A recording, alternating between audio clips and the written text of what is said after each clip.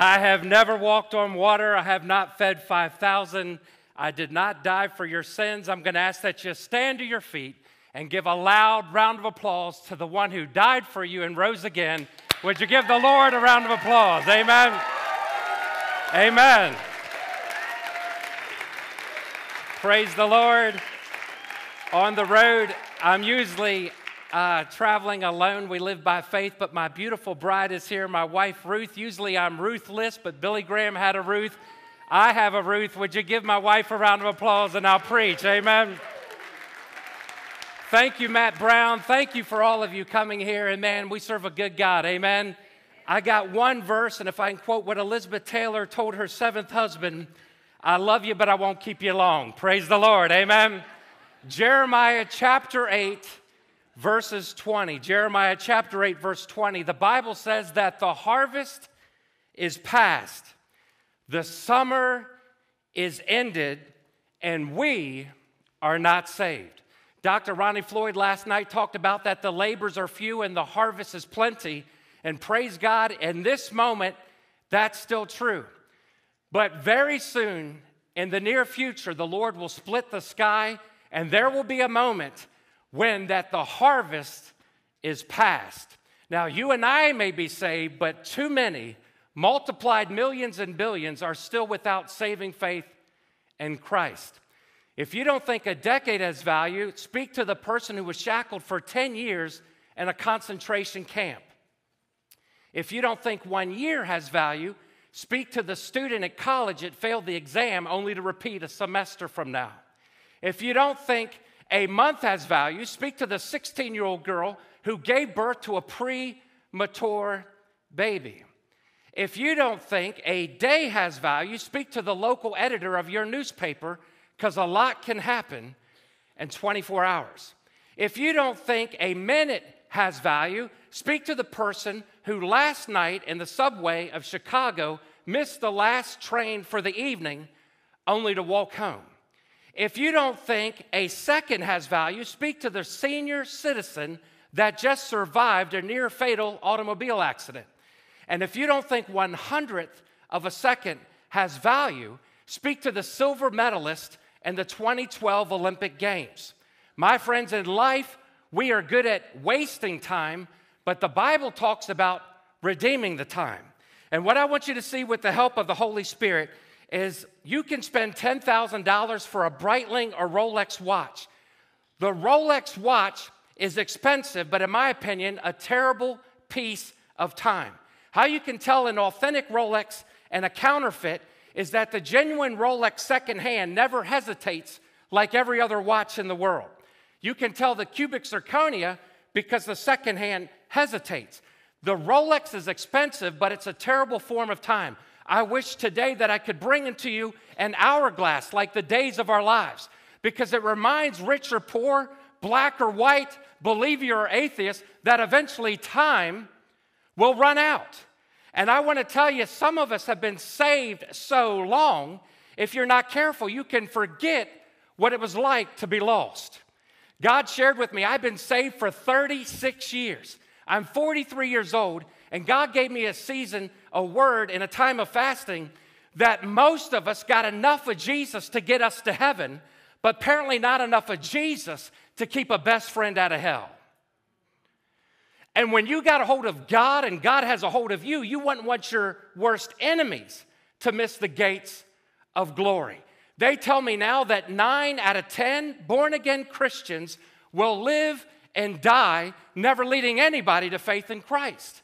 And my friends, I believe in the sovereignty of God. But what breaks my heart is the apathy of man. God didn't just die to save you. God died to use you. And you'll never see a hearse followed by a U-Haul. You cannot take possessions to heaven, but the Bible says you can take people to heaven. And I'm not the sharpest tool in the shed, but the Bible said, he that winneth souls is wise. Let me quote what Charles Spurgeon said. Fact is, brethren, we have conversion work to do in the church. Quote, we can't go on as some churches do without converts. We cannot, we will not, must not, dare not. Souls must be converted here. And if there may not be many born to Christ, may the Lord grant to me that I may sleep prematurely in a dead tomb, that none be saved.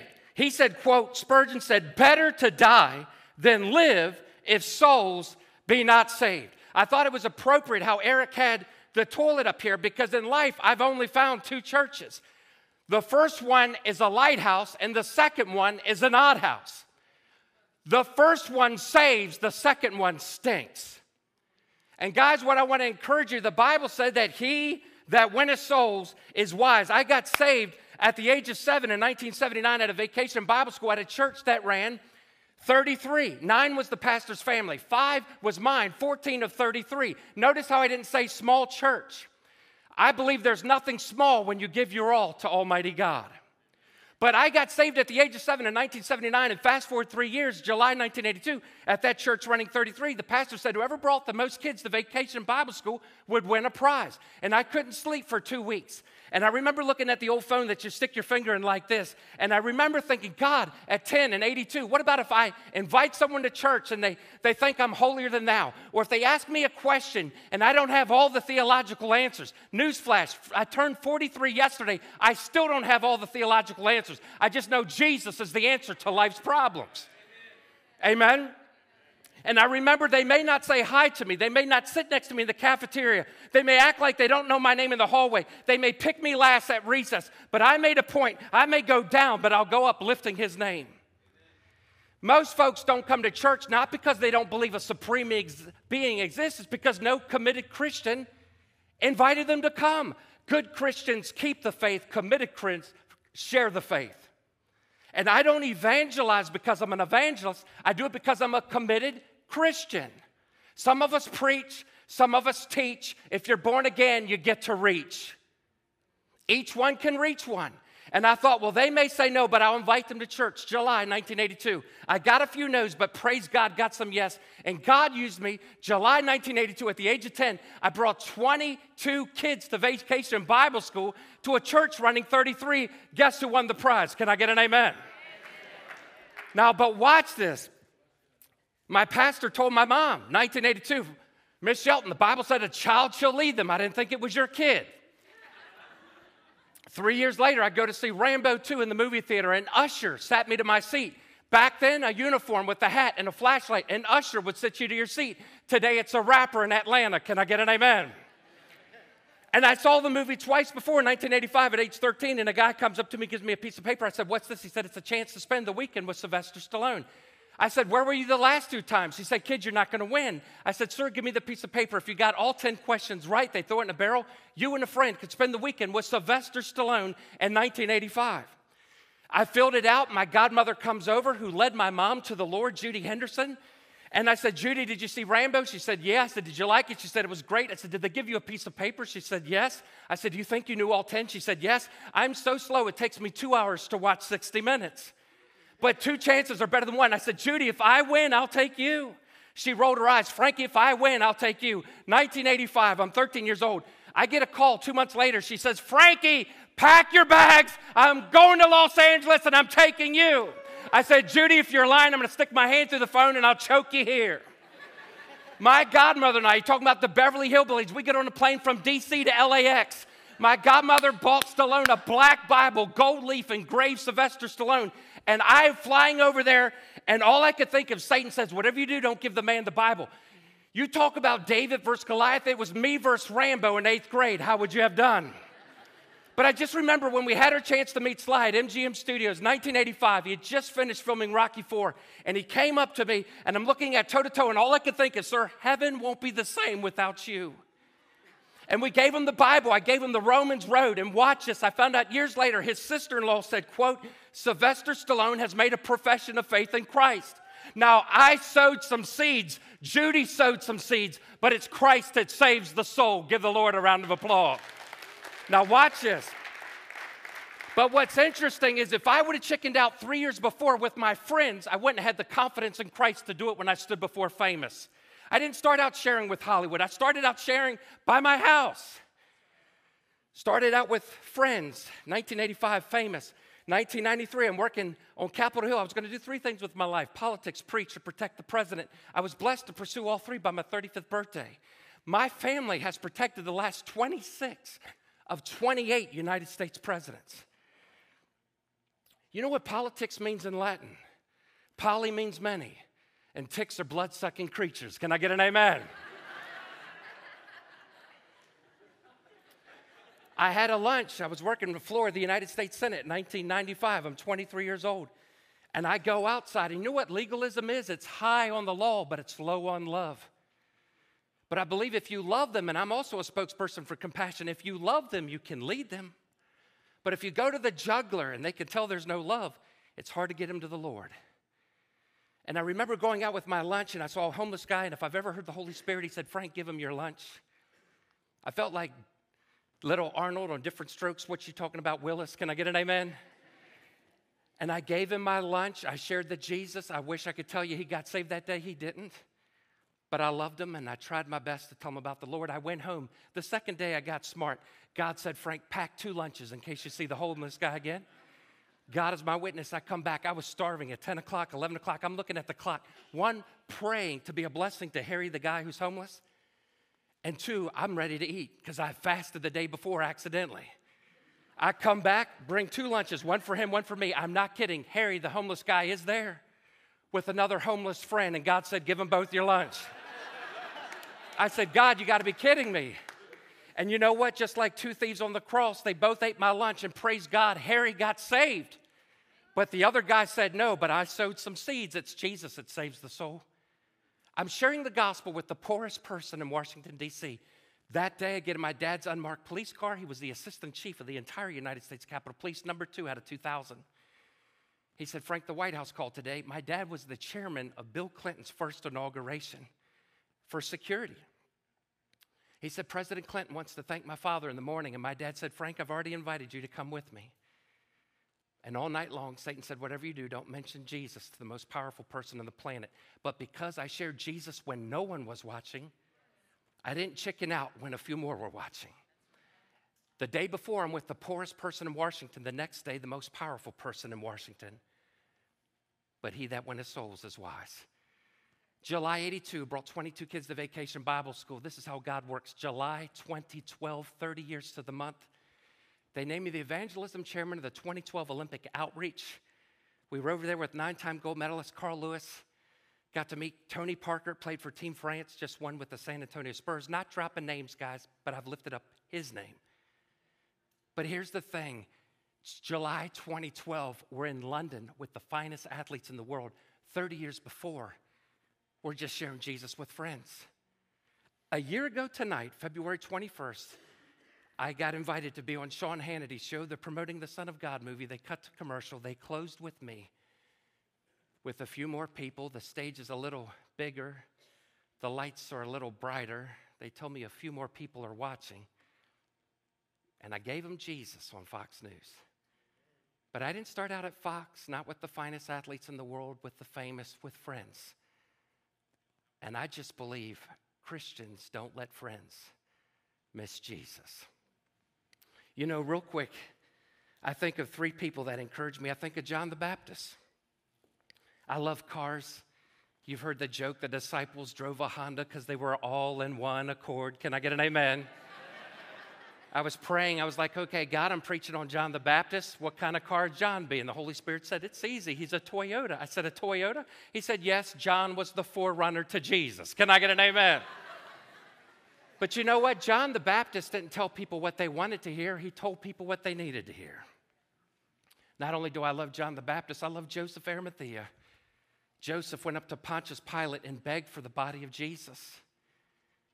And when most men were nowhere to be found, John went up boldly, Joseph did, to Pontius Pilate and begged for the body of Jesus. And if you read between the lines from Golgotha to the garden tomb, he became a pallbearer to Jesus Christ. Real quick, my great-great-great-grandfather, Joseph Gale Shelton, Good Friday, Ford's Theater, 1865, was on duty the night Lincoln was assassinated. And my ancestor was one of 4 men to carry Abraham Lincoln across the street the night he died. I saw Elvis Presley in concert twice at age 5 in 1977. My dad's friend, Bob Cantwell, graduated from the FBI Academy with my father in 78, was an honorary pallbearer at Elvis Presley's funeral. Stories I've heard my whole life. Joseph of Arimathea, my ancestor, when he carried Lincoln, he carried the closest to the king of a nation America will ever have, because the presidency is not an individual, it's an institution.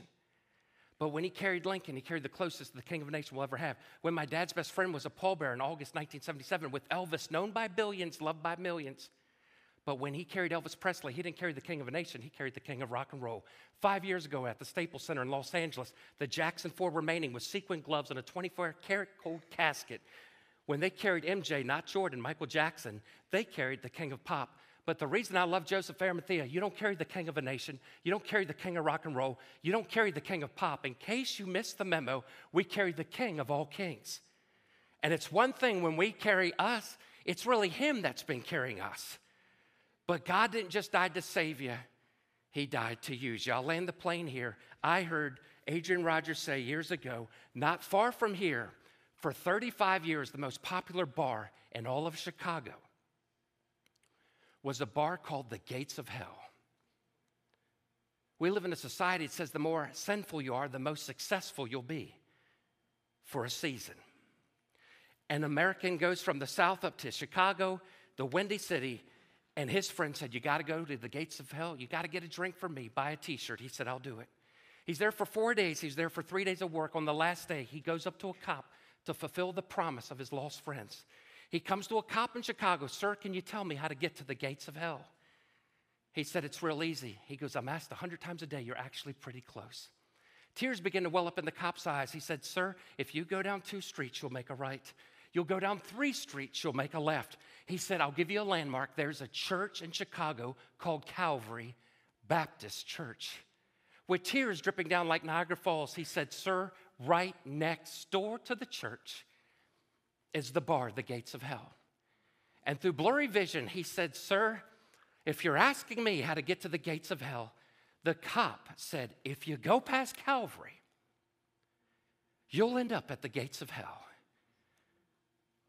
He wiped his eyes, but with a smile, he said, son, if you stop at Calvary, you won't have to go there.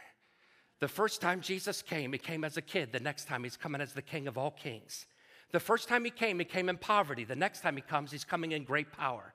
The first time he came, he carried a splintered cross. The next time he comes, he's carrying the whole government on his shoulders. The first time he came, he stood before Pontius Pilate. But the next time he comes, Pontius Pilate, Confucius, Muhammad is going to stand before him. Clyde Bock said if he wasn't a man, or was he God? He was fully God, fully man. Put him in a blender. What poured out was Jesus the Christ. Jesus is not a good way to heaven. He's the only way to heaven. If he wasn't a man, who was that babe born in Bethlehem's barn? But if he wasn't God, why did 10,000 angels sing at that baby's birth? If he wasn't a man, then who was that had hungered in the wilderness? But if he wasn't God, who fed 5,000 with a little lad's lunch? If he wasn't a man, who was that on the cross that cried, I thirst? But if he wasn't God, who told the woman at the well, you drink from me, you'll never thirst again. If he wasn't a man, who was that dead in Joseph of Arimathea's tomb? But if he wasn't God, explain to me why the tomb is empty. Because we don't serve a dead God, we serve the living Lord. Would you give Jesus a round of applause?